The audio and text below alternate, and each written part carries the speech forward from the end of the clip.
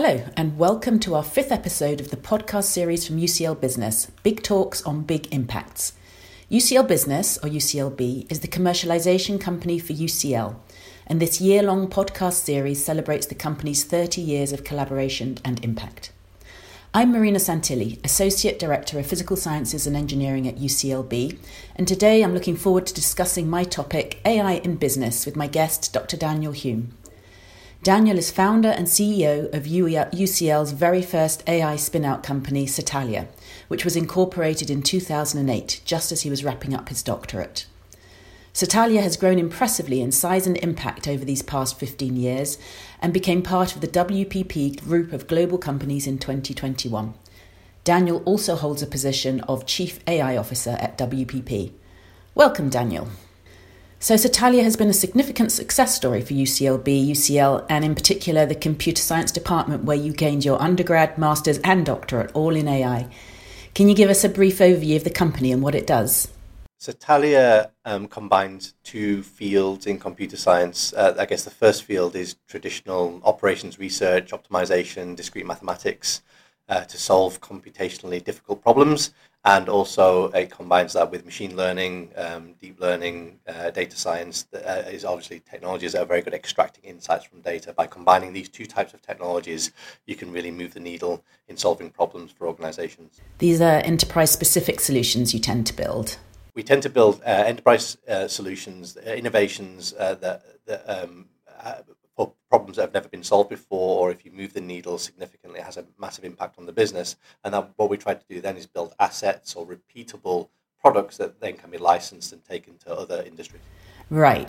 So anyway, you and I have recorded many fireside chats over the past years. I'm particularly looking forward to this one, though, as I know that solving problems in business using AI tools is something that you've dedicated your working life to. Also, you've witnessed firsthand how attitudes to integrating AI in business have evolved since deep learning came of age around 10 years ago. I hope you have plenty of thoughts to share with us on this. But anyway, before jumping to the current day, let's go back to the mid-2000s when you first started working on the idea for Satalia. Notably, this was several years before the impressive breakthroughs in convolutional neural nets jumped out of computer science lab to give a step change improvement in image and speech recognition, and certainly before businesses had any idea of the revolution that approach would bring. What was your thinking at that time regarding the extent of the commercial opportunity for AI algorithms? When I joined UCL during my undergraduate in AI back then, and my master's was also in intelligence, I was fascinated by the idea of building intelligent machines without really thinking about its impact on industry. I started my PhD trying to model the brain of a bumblebee. So bumblebees have 1 million brain cells. Bumblebees can do amazing things. They have very, very similar ways of looking at the world as human beings. And if we could understand how bumblebees see the world, then we could use those insights to understand how human beings see the world. And back then, during my PhD, I also had the opportunity to go to London Business School to do MBA electives. And it was really then that I saw the opportunity of applying algorithms in industry to make a big difference. From my experience of working with industry, there's a huge amount of inefficiencies, opportunities to make things better. And these algorithms that I guess I was interested in during my PhD could really help solve some of these problems. Actually, at the time, I was very interested in neural networks because obviously a bumblebee brain is a neural network.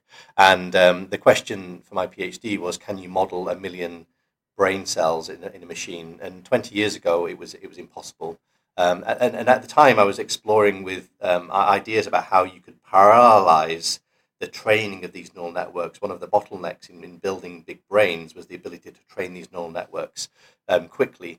And so I was actually looking at trying to implement some of these algorithms in FPGAs and GPUs, and it just so happens that that's what Geoff Hinton was doing in Stanford or Berkeley. I don't remember where. So they managed to really achieve the parallelization of the training of neural networks, which now allows us to build very large brains.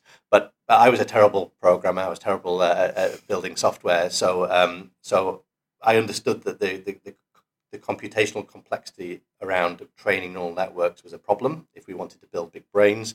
And so I got very interested in the field of computational complexity and optimization algorithms. And that's where I spotted the opportunity to bring these two types of technologies together. Where did you think those first opportunities might be? So in London Business School, we pitched an idea based on the application of these algorithms, and the obvious industries cropped up. The airline industry, any industry that had large scale logistics types problems.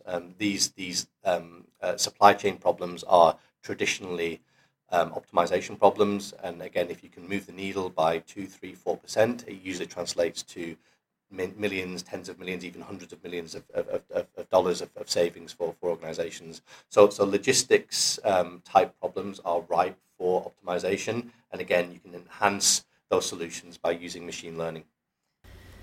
And where did you think those first opportunities might be? And in those days, obviously, there were optimization algorithms around already. How widely were they actually being used in industry? Was it a hard sell to encourage businesses to think about adopting them into their workflows and systems? If you're one step ahead, you're a pioneer. If you're 2 steps ahead, you're a martyr. And I think for the past 15 years, I've been trying to kind of educate business leaders that the problems they have are not insight problems, actually. The problems they have are decision problems. And it's very likely it's one of these computationally difficult decision problems that they're having to deal with in their business. And traditionally, human beings are trying to solve these problems. They're solving them badly. And I'd love to geek out around the mathematics here, but if you apply the wrong algorithm to solving these problems, it will take longer than the age of the universe to solve them. If you apply the right algorithm, it will take milliseconds. And I think the battleground now for organizations, the realization is if they want to win, they need to have the best algorithms to solve these problems. And have you seen that message change over the past 15 years quite significantly, or is it still a challenge? I think what was interesting is in the early days,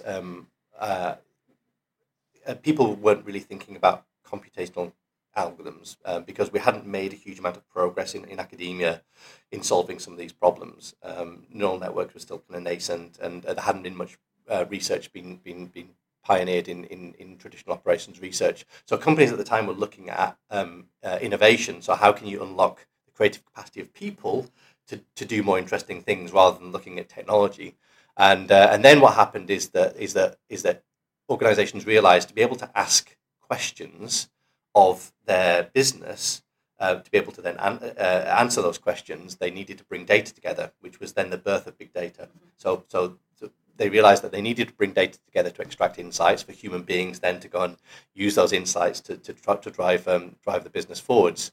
But then the realization was that human beings actually are not so good at making decisions, and now what we need to do is use algorithms to replace a lot of what decision making happens with human beings. So we're moving from kind of big data now in the 2010s, 2015s to now using algorithms to extract insights from data. Now, I would argue that's still not the right investment of time and energy. I think that companies don't have insight problems, they have decision problems. And over the next 5 years, organizations are going to realize that they need to be applying optimization algorithms first. So as you say, during 2010 to 2015, things are beginning to change a little bit.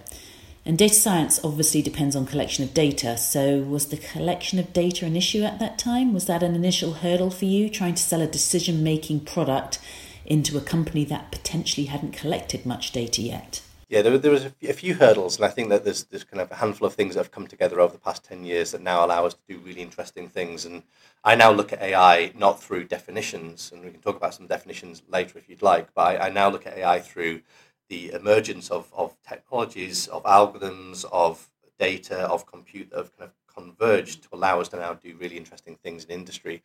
So I think that what happened in the 2010s was that we were able to start to get access to large data. The cloud obviously came, which enabled people to then process that data. And then there were some advances in algorithms, in neural networks, that allowed us to now do interesting things. And of course, what happened then is that we realized that we don't have enough skills, people with the talent to be able to then utilize those things. So there was a push from academia to make sure that we're educating the next generation to utilize these technologies. So back then, I guess none of this would be called AI, and it was called data science or business analytics. And I think that there's still a misconception around AI. So my master's, my PhD was on AI, and the current popular but weak definition of AI is getting computers to do things that humans can do. And actually humans are bounded, we're limited by our abilities in many ways. So benchmarking machines against humans is a very silly thing to do. Humans are good at solving problems up to 7, good at finding patterns in about 4 dimensions, but computers can solve problems with thousands of moving parts, and they can find patterns in thousands of dimensions. So using human beings as the benchmark for intelligence is not the right thing to do, and I think that's what people have been doing over the past decade. There's a much better definition of AI, actually, that comes from a definition of intelligence, which is goal-directed adaptive behavior. What you want to do is ultimately build systems that can make decisions, learn about whether those decisions are good or bad, adapt themselves so that next time they can make better decisions. And if I'm being totally honest, over the past 10 years, we don't see adaptive systems in production. And that was one of the differentiators for Satalia, is that we would architect systems that could safely adapt themselves in production. And it's only really now that organizations are realizing the importance of building systems that can learn. Okay, so let's go to that period then, mid-2010 to 2015, when Satalia started to achieve its first large business customers. Can you talk us through some of those early adopters and the kind of solutions you were building for them and the scope of the projects you were given? Because that was exciting times, as I remember. Yeah, I think that the original idea for Satalia was essentially optimization as a service, or you might call it now AI as a service. You would aggregate lots and lots of algorithms that were being pioneered by academics, and industry would be able to tap into those algorithms by building applications on top of them to use the best algorithms in the world. And this was before the cloud and before APIs and things like that. But because Satalia was close to academia, our relationship with UCL, obviously my PhD. Organizations saw us as not just doing consultancy, but having access now to technologies that could help them solve problems. And our first big break, I think around 2014, was with Tesco. So Tesco had a large-scale optimization problem that they needed to solve, which is delivering groceries to their customers.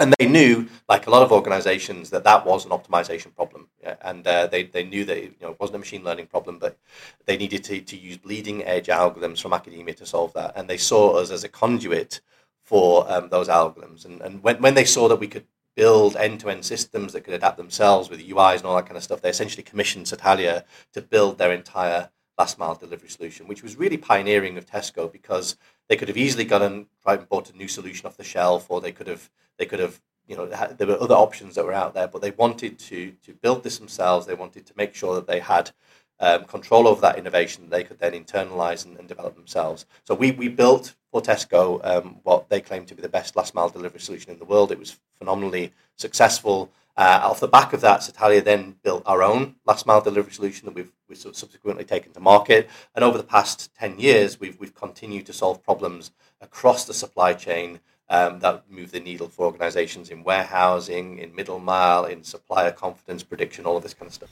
So your Satalia delivery product still exists. Presumably it's evolved over the last 10 years or so. What are some of the main changes or features that you brought into the product? Oh, I could really geek out around this, but optimization was just one area that could be pioneered in delivery. So figuring out how to route vehicles in an efficient way uses optimization algorithms.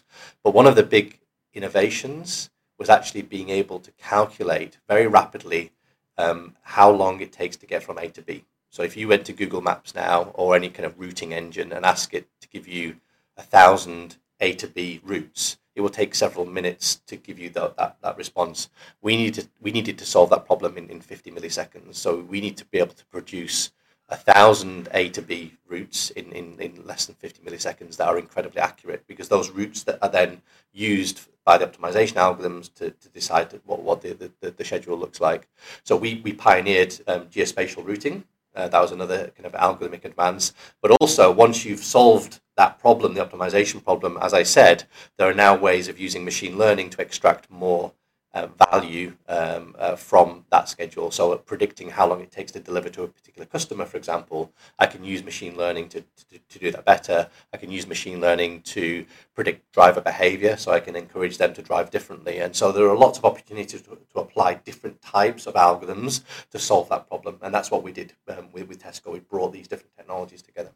And again, that's pulling in more data then to deliver more insights. That's right, and then I guess off the back of that, we've built our own product. In that case, last mile delivery, that's now delivering groceries for Woolworths in Australia. It delivers sofas for DFS here in the UK, equipment hire for HSS. So we generalize that solution, and we've taken that to market. And we've also, as I said, solved problems across the entire supply chain. I think what's exciting for me is not just now about using these technologies to solve individual problems across the supply chain, but actually to create a digital twin of a company. So we're getting to the point now where we can represent an entire organization as a large optimization problem. And the efficiencies that you can get from modeling organizations in its entirety is phenomenal. So the next 5-10 years is really about building digital twins of entire companies. That's really fascinating.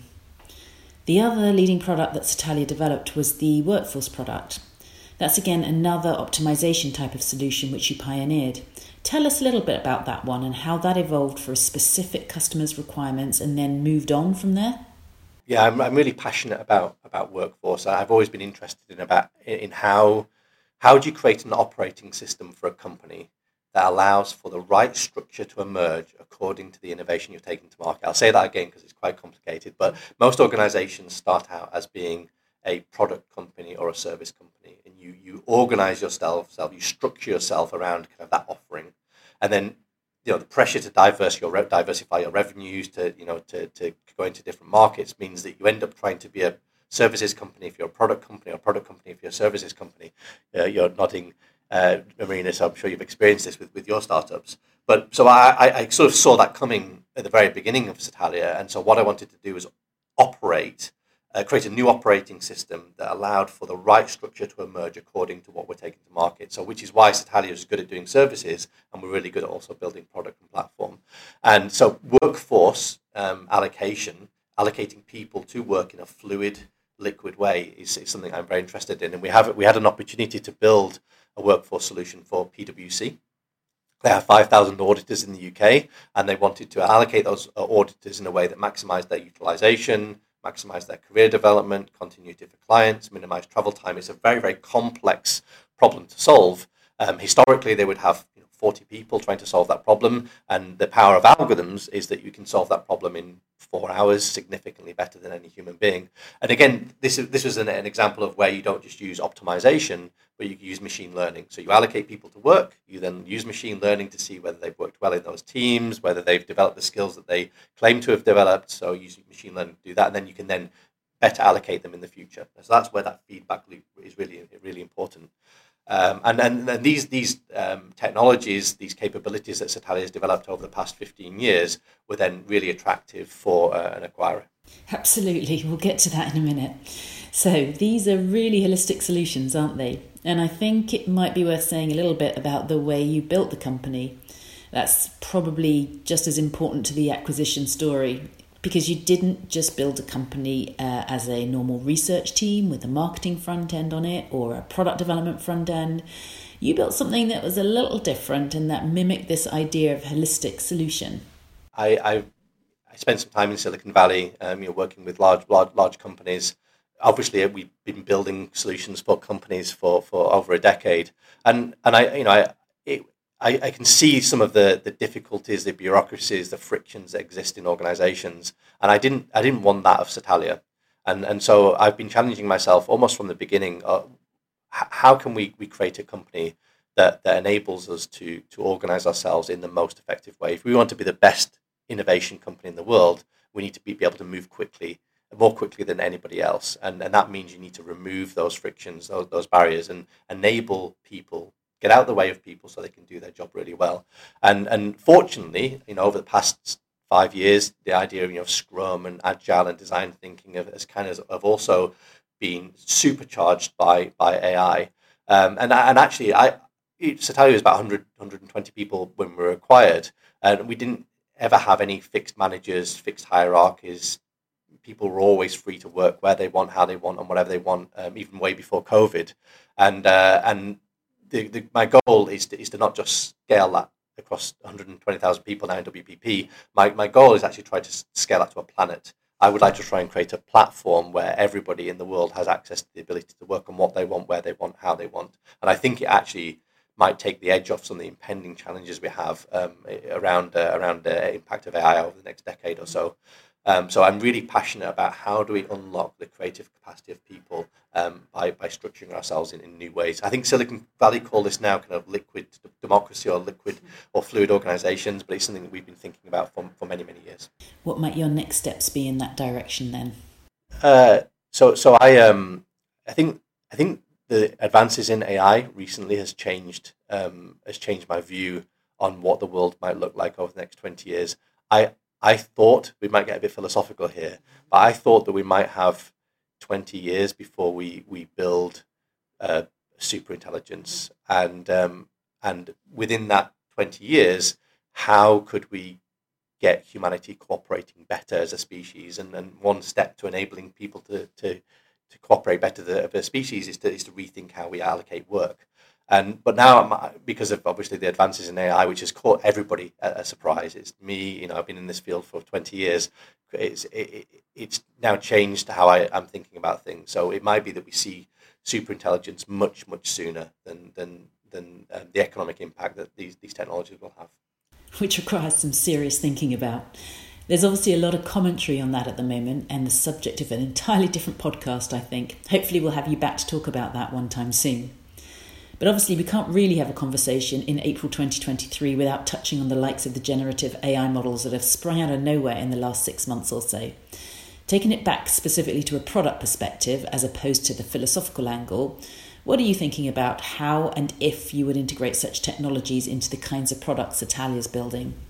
I'm absolutely I'd like to think at the forefront of this now. So obviously WPP, who acquired Atalia 18 months ago, produces, I don't know, a quarter, a third of the world's content. So generating content is something that's very, very important to WPP.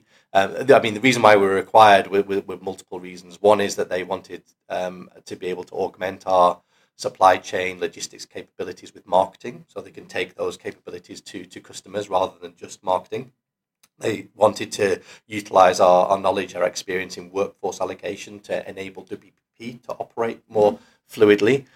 We're also kind of WPP's DeepMind. We're building internal solutions for WPP, which I'll talk about in a second because that touches on generative AI. We take technologies to clients, AI technologies to clients. So when people think about AI, they don't just think about Accenture and Bain, they now think about WPP. And because of my chief AI officer role, I get to kind of a platform to think about the impact that these technologies will have on society in the longer term and how we can use these technologies, I guess, for cool instead of creepy, and how we can hold all of ourselves accountable to using these technologies well. But from an internal kind of generative AI perspective, we are building a number of different solutions in this space. So my hypothesis is that over the next several years, everybody will be able to generate any content they want, and the question will not be how do you generate content. The question will be what content do you generate to get the response that you want. And so one of the things that we're building is a concept called brand brains. This is a really interesting concept. So I guess if you go and ask Midjourney or DALL-E or whatever GPT to create an image of a cat in space holding a soft drink, ice cream, then it will create a generic picture of that. But if you're a creative working on, let's say, the Coca-Cola account, you need to make sure that content is aligned with Coca-Cola's brand guidelines. That it understands that it's not just a soda, but it's Coca-Cola. It has Coca-Cola's tone of voice, all that kind of stuff. So what you can do is build brand brains that you can glue on top of these large language models that first of all enrich the prompt, so it expands the prompt, and then it also takes the response and recontextualizes the response to align with the brand. So that's how we can first of all build content that's much more specific to brands. But the other thing, the question is not just what creating content is, what content you create, and these large language models have kind of inverted how we think about machine learning now. So now what we do is we build what are called audience brains. So when you're marketing content to people, you have a target market, and you want to try to understand how does that person what does that person, when they see a piece of content, what do they construct in their mind? They don't just see a cat in space with a soda, but it will elicit nostalgia, excitement. They will create a complex narrative in their mind. And what we want to do is essentially get AI to replicate that narrative. You will create a different narrative in your mind, Marina, than I will. So how can we get AI to create that complex narrative? And then how do we correlate that complex narrative with clicks and sales? And so these audience brains are phenomenally powerful, and not only that, is you also need to build audience brains of cultures or newspapers or political parties or minority groups, because you want to see how they will respond to content, and that you're not offending anybody or you're not breaking the law. So you have brains that you're kind of represent your target audiences, but also brains that represent groups of people who you care how they think. And then obviously you need to understand, when you produce content, you show it to those people, you see how they react, that you learn from it. And I think the differentiator for companies like WPP is not creating content very quickly, it's figuring out what content to create and to what audience to show it to, and that's the stuff that we're working on. And that feeds into something they've been doing for a long time already, which is audience measurement, presumably, as it's been part of what they've been doing for years. So you're building on top of that by linking that together with this audience brain piece? Absolutely, yeah, indeed. And so not only, obviously, have WPP been doing this for many, many years, but obviously we are also providing these solutions to clients as well. So clients want the infrastructure to also be able to do this. Well, interestingly, the barrier is not necessarily a technological challenge.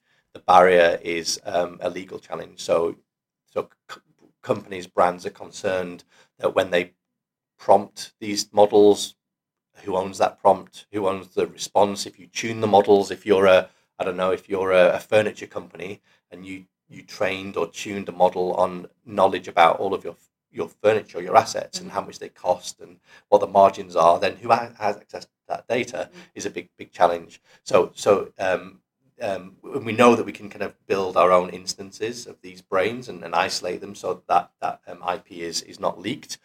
So it's not a technical challenge, it's now a legal challenge that the organisations are working through, which again, very, very interesting and exciting. And it's been, as you say, nearly 2 years since WPP acquired Satalia. And when they acquired Satalia, there were already many other AI-first companies providing consultancy services and products to enterprises. So what do you think it was about Satalia that caused WPP to pick you? I think a lot of organisations out there kind of specialised in one type of AI, and I think that because of my background in AI over the past 20 years, I'm very fortunate to have both done machine learning and kind of optimization operations research, and because I'm, I guess, a popular speaker on the ethical, social, safe impact of these technologies, we brought to them kind of like a more complete package, both from capability and logistics, which is what they wanted to expand into in workforce. We did have some experience in generative AI at the time, and then how do we position ourselves to using these technologies for good? So I think that we were a complete package for WPP, and at the time I think there was quite a few organisations that were wanting to acquire us, but I just felt that there were so many synergies with WPP, and we've been working with a few opcos from WPP on clients, and it's just been really enjoyable working with creative people, solving difficult problems, and it's been a great one of the best business decisions of my life. It's great. Presumably there are still misconceptions in industry as to what AI can achieve. What do you think that current misconception is? We're still seeing organisations hire data scientists, which I think the idea is that data scientists are able to extract insights from data, then human beings are able to make better decisions. And I can't say that enough, that human beings are not typically very good at making decisions. So I'm still a massive advocate of companies hiring optimization people, which they're now starting to do. They're starting to try and steal some of my people, actually, which is frustrating. But I actually more recently, and I'll try to go this through very, very quickly. More recently, I've been thinking of AI not through definitions, but through its applications. So I believe that there are 6 applications of AI that are really making a difference for organizations. So just very quickly, task automation is whilst it gets kind of like a bad reputation in the AI community because it's very simple algorithms that automate relatively standard tasks, the fact is that you can free a huge amount of cost of human labor and get them to do more interesting things. So task automation is having a big impact. Obviously, generative content generation, augmenting the creative process. That's the second category. The third category, what I call the humanization, i.e. you're taking a human being and you're replacing it by something that looks and behaves like a human being. So going back to this idea of audience brains, we're creating an audience representation of a human being. So there's replacing a human with a like for like. That's the third category. The fourth category is machine learning or extracting insights from data. I think that's where a lot of misinvestment is currently happening still. Although I think what's exciting about extracting insights from data is these technologies can help us explain why those insights exist so that we can learn new things about the world. So that's where I think the opportunity is. The fifth category is complex decision making. So again, traditional optimization, which is what Satalia is very strong at, and we're continuing to see a massive impact on business. And then the final category is the augmentation of your physical self with cybernetics, with robotics, and also the digital self, the digital you in the metaverse with something that's making decisions on your behalf. And maybe just to bring this to life a little bit, we actually build digital representations of employees. This might sound a bit creepy. And then I have to use a better word than interrogate, but we then query or interrogate that digital representation and ask, if we put you on this team, will you thrive? If you go on this project, will it help you develop your career? So going back to this idea of audience brains, instead of seeing how they respond to marketing content, I can build a brain that represents you in your world of work and understand how to have you better fit into the organization. That all does sound a little bit creepy, Daniel. It's all about the intent, right? It's about the intended use of these technologies. If you intend to use them to squeeze utilization out of them or to manipulate them, then people won't allow you to do it. But we intend to use these technologies to enrich people's lives, as long as we continue to do that. I know you're one of the good guys, but obviously the challenges of convincing people that you don't know is a tough one. Indeed. I mean, I think, yeah, exactly. I think, I don't know what the next 10 years is going to look like for us, but I think there's a lot of concern about these technologies that people have. I think the next 10 years is going to be crazy. We're going to see a Cambrian explosion of not just the application of generative AI, but all of these other AIs that are going to just exponentially accelerate. So I think it's going to be an exciting decade ahead. Beyond that, I don't think anybody really knows what's going to happen. But what I do know is that it's within our gift to create the future. We don't just sit around and wait for that future to happen. It's up to all of us to create that future. And because a couple of weeks ago, I was frustrated, reading LinkedIn, and everybody's now become an AI philosopher. Everybody has an opinion about AGI or superintelligence, and I've been working with people for many, many decades who've been thinking about these things extremely deeply, and I kind of realized that actually it's really good that people are concerning themselves about these things. It's really good that now everybody's philosophizing about AI. I think what we want to make sure is that if we're informing policy, or making big decisions based on what's going, or this chatter, that we have the right people at the table. I think it's great that everybody's talking about it, but one thing I would ask everybody is to be kind of intellectually honest with ourselves and make sure that we have the right people at the table making the right decisions, because these things will change the world in incredible ways, and we need to make sure that we use them for the right reasons. The final question. Is it a bit like global warming? Are we a little bit too late coming to the discussion about whether AI is moving too fast, too quickly, or have we still got time? It's a question I ask myself every other hour of every day. The answer is I don't know. When I engage with kind of my peers, people who are working at companies like DeepMind and authors that have been writing on this subject for many years, I think the general concern now is that we will see an AGI happen in the next 4 to 8 years. I think I had a private audience with Sam Altman a few years ago, and we were talking about the impact that GPT-4 is going to have. And back then, he thought we would achieve AGI by the end of this decade. And I think now the feeling is that we could start to see AGI happen even sooner. And we don't know that once we've built a machine that's as intelligent as us, how quickly it will take for that machine to become 1 million times more intelligent than us. We really don't know. And I think that's one of the concerns that we currently have. That's an interesting thought to finish with, Daniel. As usual, it's been an absolute pleasure to talk with you. Before we get too down in the philosophical weeds, I think we should probably leave it there. But thank you so much for your time, and I look forward to chatting with you again.